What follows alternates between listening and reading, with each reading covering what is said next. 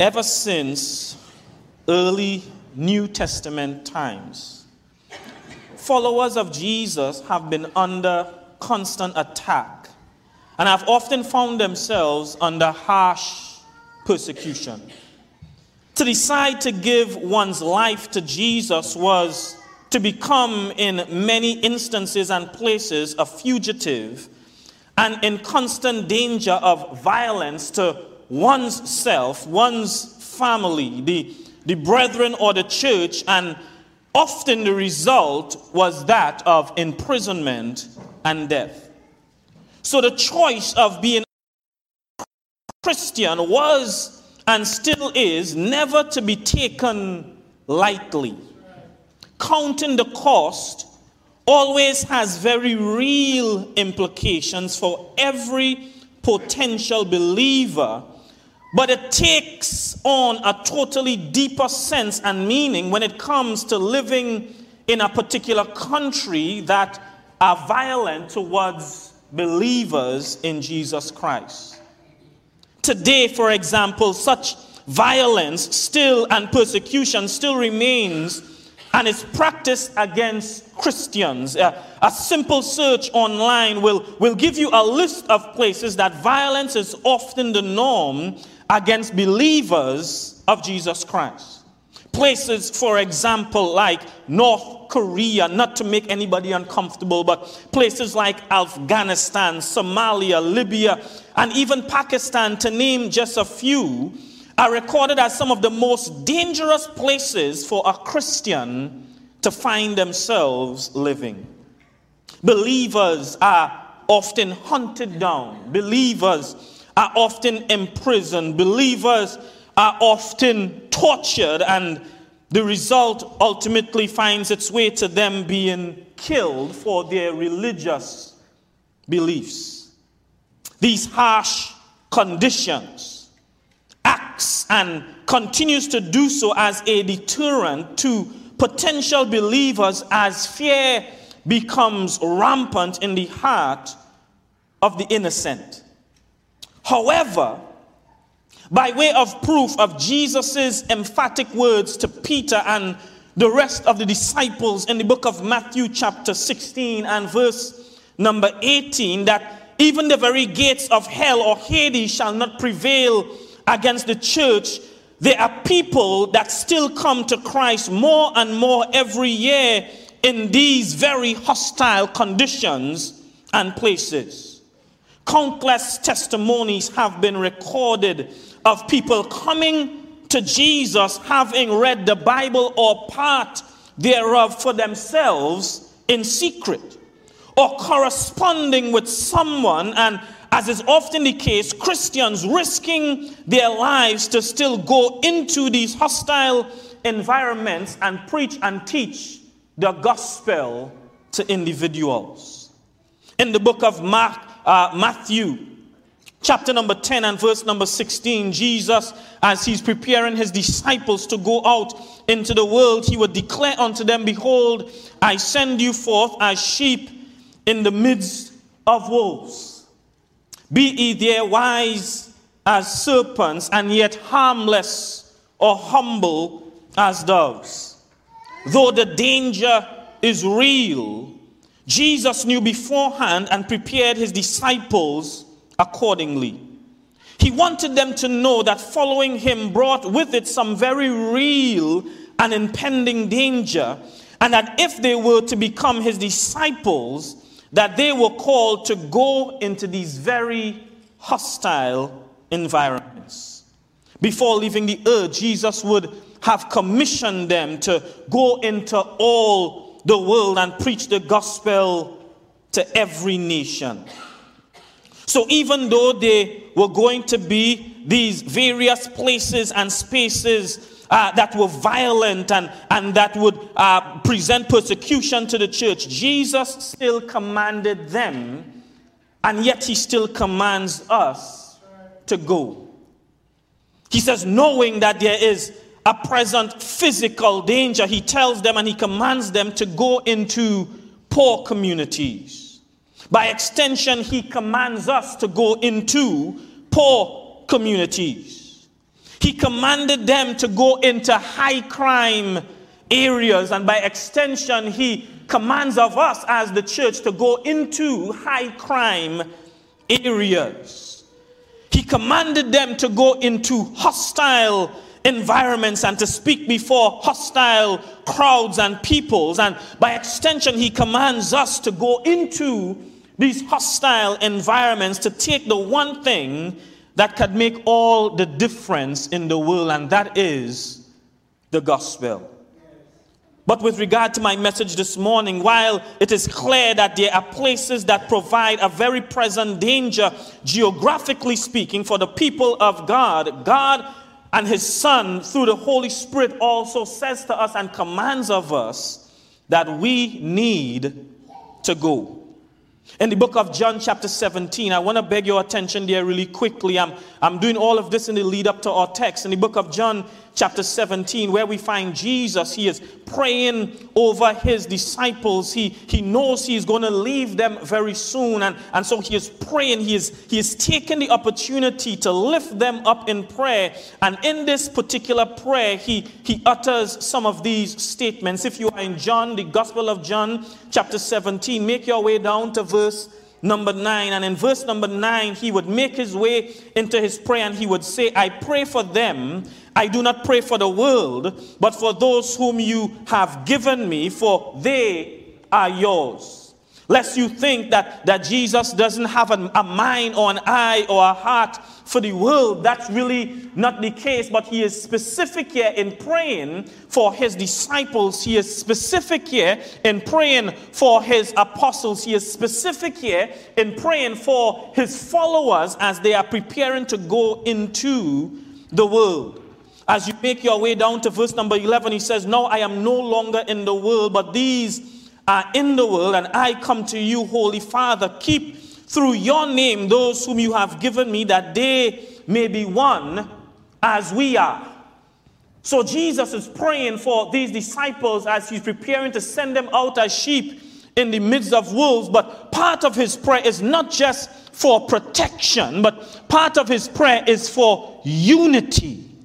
He wants them to be safe, but he wants them to be united. He wants them to be protected, but he wants them to be connected. He wants them, you guys with me? He wants them to be safe, so he prays for their safety.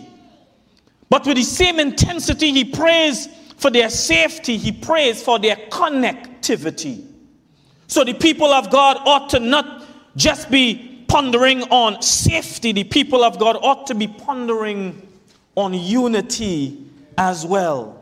Make your way down, if you're so inclined, now to verse number 15 of the Gospel of John chapter 17. I do not pray, however, that you should take them out of the world, but that you should keep them from the evil one. I know the world is harsh, God. I know the world presents a very present and real danger for these sheep, for these lambs, for these followers of me. But I don't want you to remove them. I just want you to guard their hearts and guard their minds and keep them from the devil. And there's a reason why Jesus says, don't take them out. So his desire is not to avoid these geographically dangerous places, nor is his desire to be totally removed or have them totally removed from these spaces, as is evident in his statement, do not take them out. However, he recognizes that they could only be beneficial as light to the world if they are there to shine. They can only be beneficial as salt of the earth if the salt is contained in it. So in other words, as much as this world presents at times a hostile environment, as much as this world presents a very present, real, and impending danger for the child, the man and the woman of God, of Jesus Christ, he says, you and I have a part to play in helping a dark world become that much more illuminated. So he is praying for their protection, but he also prays for their unity. And he tells God in no uncertain way, don't remove them. Leave them there. But keep their hearts, keep their minds from the wicked one. And so Jesus understood that the danger that really presents itself to the child of God is not necessarily those geographical places that threaten to take our lives physically from us. But he understands that there is, in fact, a place that is far more dangerous and poses far more of a threat to the Christian existence that you and I should ultimately avoid. So from our text this morning, taken from the book of Luke, chapter 18, verses 9 through 14. Luke chapter 18, verses 9 through 14.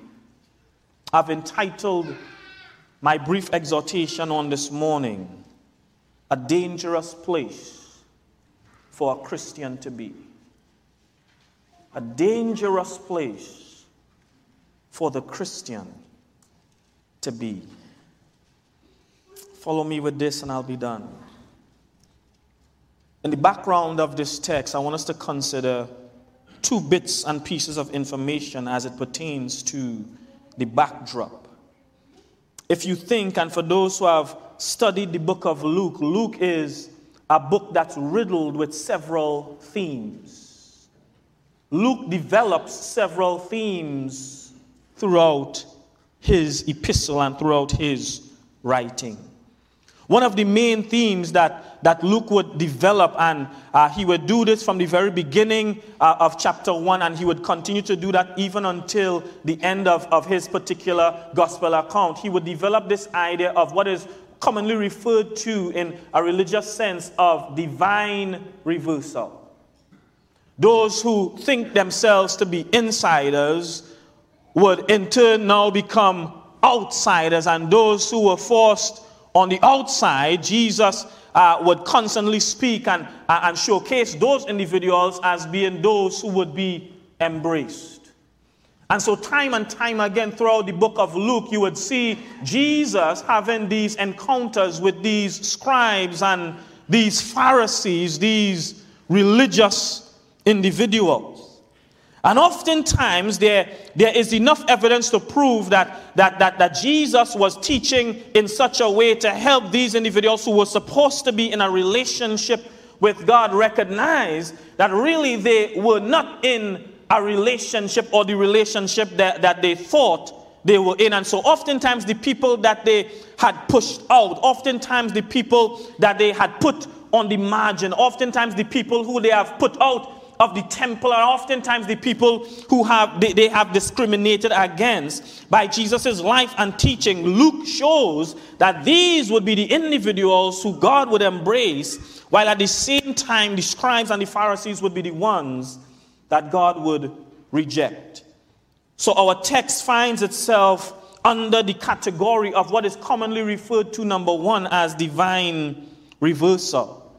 But number two, more specific to the context of the passages around and the passages that fit along with our current text, we find our text dripped within the topic of prayer that is being discussed and spoken of by Jesus Christ himself. In Luke chapter 18 verses 1 through 8, let me just be diligent with this. In Luke chapter 18 verses 1 through 8, he is speaking about prayer, but he talks about the result of prayer being justice. So he is speaking to a group of individuals, and he is encouraging them to not waver in prayer and not grow weary in prayer. But when they pray, understand that there is a hope. So he talks about the result of a persistent prayer being justice. Say justice. But then secondly, where our text is from, he continues as he's speaking on prayer to talk about the result of prayer, which leads to justification. Say justification. So in the first text, we learn of the persistence in prayer. And in our second text, and in the second passage where our text is, we see the posture of prayer. So we see the persistence and the result of the persistence in prayer in the first parable. But now in the second parable where our text is taken, we see that there is a particular posture that the believer or the prayer ought to have. So the value and meaning of the first parable is only enhanced by the details of the second. In other words, whereas we learn from the first parable that the believer ought to be persistent in sincere, devout, faithful prayer, we learn from the text that we are in and we are dealing with that those persistent prayers ought to come with a particular heart. So it's one thing to be engrossed in prayer. It's one thing to be faithful in prayer. It's one thing to be devout in prayer. It's another thing entirely to do so with the right heart and with the right attitude. You guys with me? So here is, for all intents and purposes, the place that Jesus says that we as Christians ought to stay away from. It's a place, according to our text, of self-righteousness.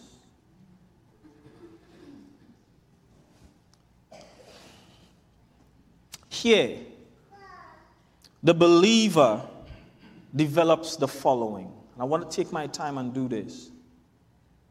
Number one, a highly unhealthy view of oneself. The person who sits and positions his or herself in a place of self-righteousness develops a bloated sense, an unhealthy sense of self. But not only does that person develop a highly unhealthy view of oneself, but secondarily, an extremely unhealthy view of others. We're talking about being in a place of self-righteousness. You might see this as being something that's broad, but let me tell you, it's so subtle, and if we as Christians aren't mindful of it, we could find ourselves in a place and a position where we're not really where we think we are. So Jesus, as he is speaking this parable, he is mindful that while these Jews, while these scribes, while these Pharisees were devout in their praying, they simply did not have the heart that they were supposed to. It is here, in this place of self-righteousness, that we find ourselves becoming judgmental and condemning. It is here that we lose our sense of total dependency and dependence on God. It is here that pride sets in and things like humility become a mask for hypocrisy. It is here that we forget that what it took for God to get us to where we are. It's here that we forget where we came from.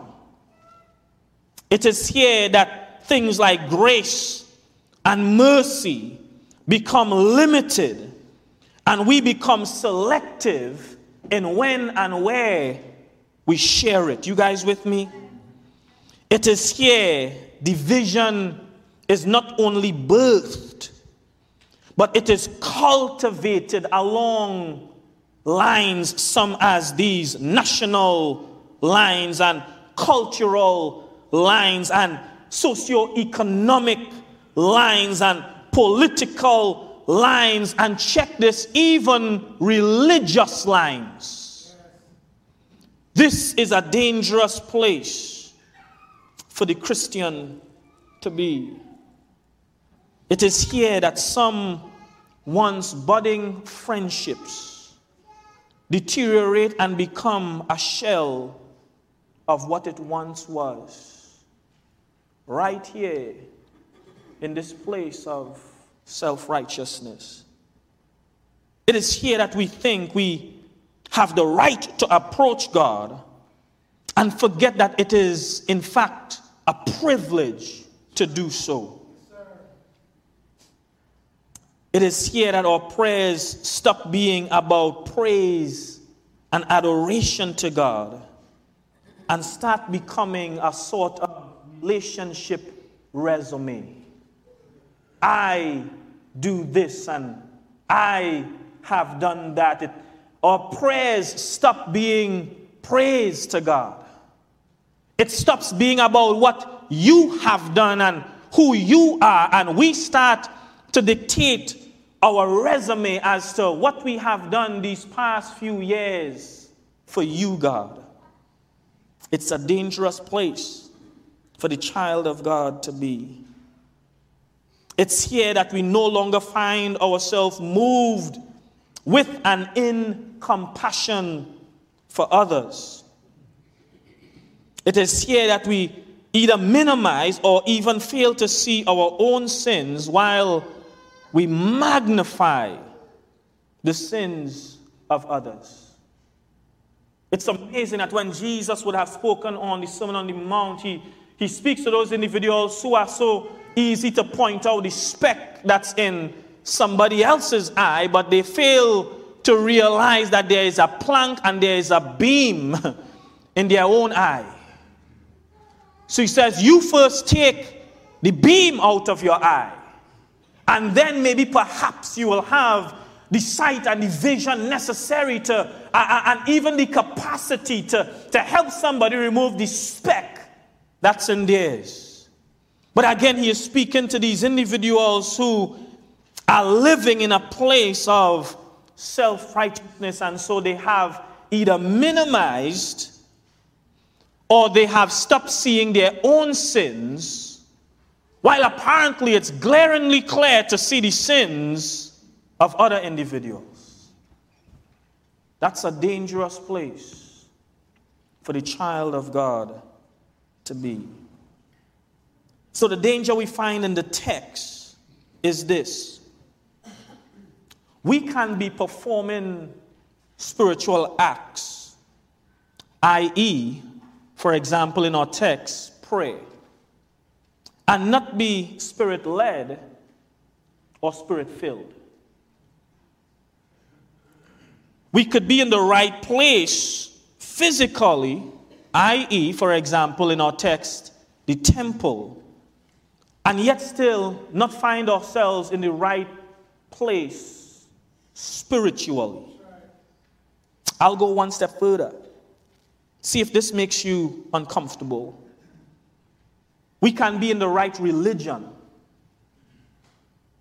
and though we are in the right religion, we find ourselves not in the right relationship. So in our text, Jesus warns us from being in places like these.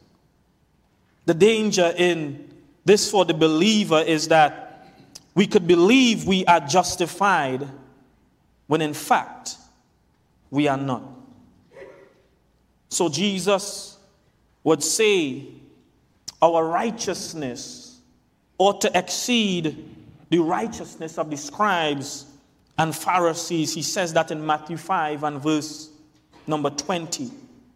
The Apostle Paul will say by way of one of his letters to the brethren at Corinth that we need to examine ourselves constantly to ensure that you and I are in fact in the faith. 2 Corinthians 13 and verse number 5. He didn't say examine everybody else. He said we need to examine ourselves. So Jesus understands that this is a really dangerous place for the child of God to be in. So as I conclude, lest I leave us on a low note, inasmuch as he identifies that there is a very dangerous place for the child of God to be in, By virtue of his parable, he also identifies a place that the child of God should find refuge. Notice in our text, he identifies two individuals. He identifies a Pharisee, but then he identifies a publican or a tax collector.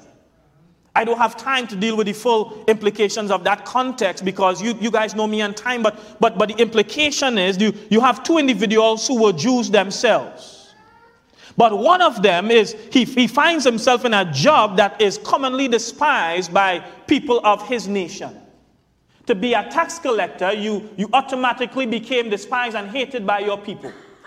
So you have a Pharisee and you have a publican. You have a Pharisee and you have a tax collector, both in the same place at the same time, doing the exact same thing, pray. And yet still, on one hand, we have the Pharisee that represents the person and the place and the disposition that you and I as Christians ought not to have, occupying a place of self-righteousness. God, I'm so grateful. I'm so glad that I'm not like other men are. I'm not a fornicator. I'm not an adulterer. I'm not even like that worthless, no good tax collector over there. In other words, I am good because I am not like everybody else. That's a person who will fail to realize that he or she has sin in their life just as much as the person over there has sin in their life. So he identifies a person, he identifies a mentality, he identifies a heart, he identifies a place, he identifies a mentality that he says is dangerous for the child of God to have.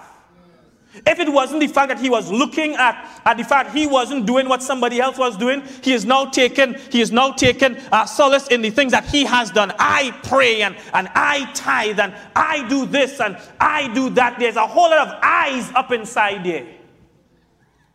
You didn't realize that the reason you have money to tithe with and possession to tithe with to begin with was because I am, gave it to you. You didn't realize that the reason why you could come to pray and to worship all the number of times that you come to pray and to worship is because the great I am has given you life. So no, it's not about I. It's about I.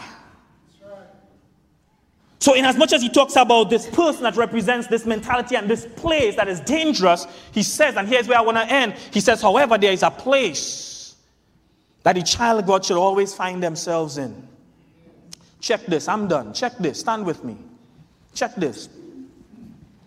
He says on the flip side, verse number 13 now, the tax collector, as he stood there, could you just imagine in your mind the difference in the posture between the Pharisee and the publican? One is just filled with pride. He is beating his chest for the wrong reason. I did this. I did this. I did this. I did this. Look at me. Look at how I dressed. I smell good. I did that. I am this. He is beating his chest, but for the wrong reason. It's like King Kong after he conquers Godzilla, if he could ever do it. Beats his chest. But look at the difference. You guys seeing it? Look at the difference in the tax collector. Look at the place that Jesus says we ought to be in every single time. He says the tax collector didn't so much as look up. Here is me interjecting something in this text that isn't there, but it could be. It's not that he couldn't lift his head up. He could have done that. Some people, there are postures in the Old Testament where people would lift their hands and lift their eyes up to the sky and they would pray. So it's not that he could not physically lift himself up and lift his head up, but chances are the contrast that we are seeing here is that he couldn't even bring himself to look up to the heavens. He's not going to see God's face if he looks up. He's not going to see what color is God's eye. He's not going to see any of that. It's not something physical, but he understands that in the grand scheme of things, he is nothing in the sight of God. So he stands there. He humiliates himself. He humbles himself. He puts himself in a state of being debased, and he can't even bring himself to look up, and he beats his chest. But he's beating his chest for a different reason. He's saying, God, I know I'm not good enough, but you bless me anyway. I know I'm a sinner, but your goodness is towards me. I know I don't deserve to be here. I'm in the temple right now. Some people are on the outside. They don't have an arm. They don't have a leg. They have some type of infirmity that would have eliminated their chance from being in the space I'm in right now to even commune with you in prayer. But I am here. I don't deserve it. But he says, be merciful to me. Say, be merciful. He says, be merciful to me. I don't deserve to be a preacher. I don't deserve to be an elder. I don't deserve to be a worship leader. I don't even deserve to be here right now offering this prayer to you. If you only knew what I did last night. Of course he knows, but you get my drift. If you only knew who were talking to you right now. Says he beats his chest. Be merciful unto me. Say, be merciful. Beat your chest. Say, be merciful unto me. Beat your chest. We don't deserve to be here, but he blesses us anyway. We don't deserve to have what we have, but he gives us anyway. Some of us are married to some people who are more than a blessing to us. You know who I'm talking about? Our wives, our husbands. Some of us have kids, and some people have been struggling to have kids for all their life. They can't have kids. Some of us have homes and have cars, and every single day we pass people on the street who, whether by choice or because of life circumstances, they don't have a home to go to. But you and I, when we come to this place of prayer, when we come to this holy place, let's not be in a place of self-righteousness. Let's not beat our chest and say, look at us. But let's be the type of people who say, be merciful unto me. Be merciful unto me. Be merciful unto me, a sinner. So Jesus would conclude, as I am done. Joe David, you make your way up. Jesus would conclude, the best place for the Christian to be is always in a place of humility. Amen. One last time, repeat after me. God, be merciful to me, a sinner.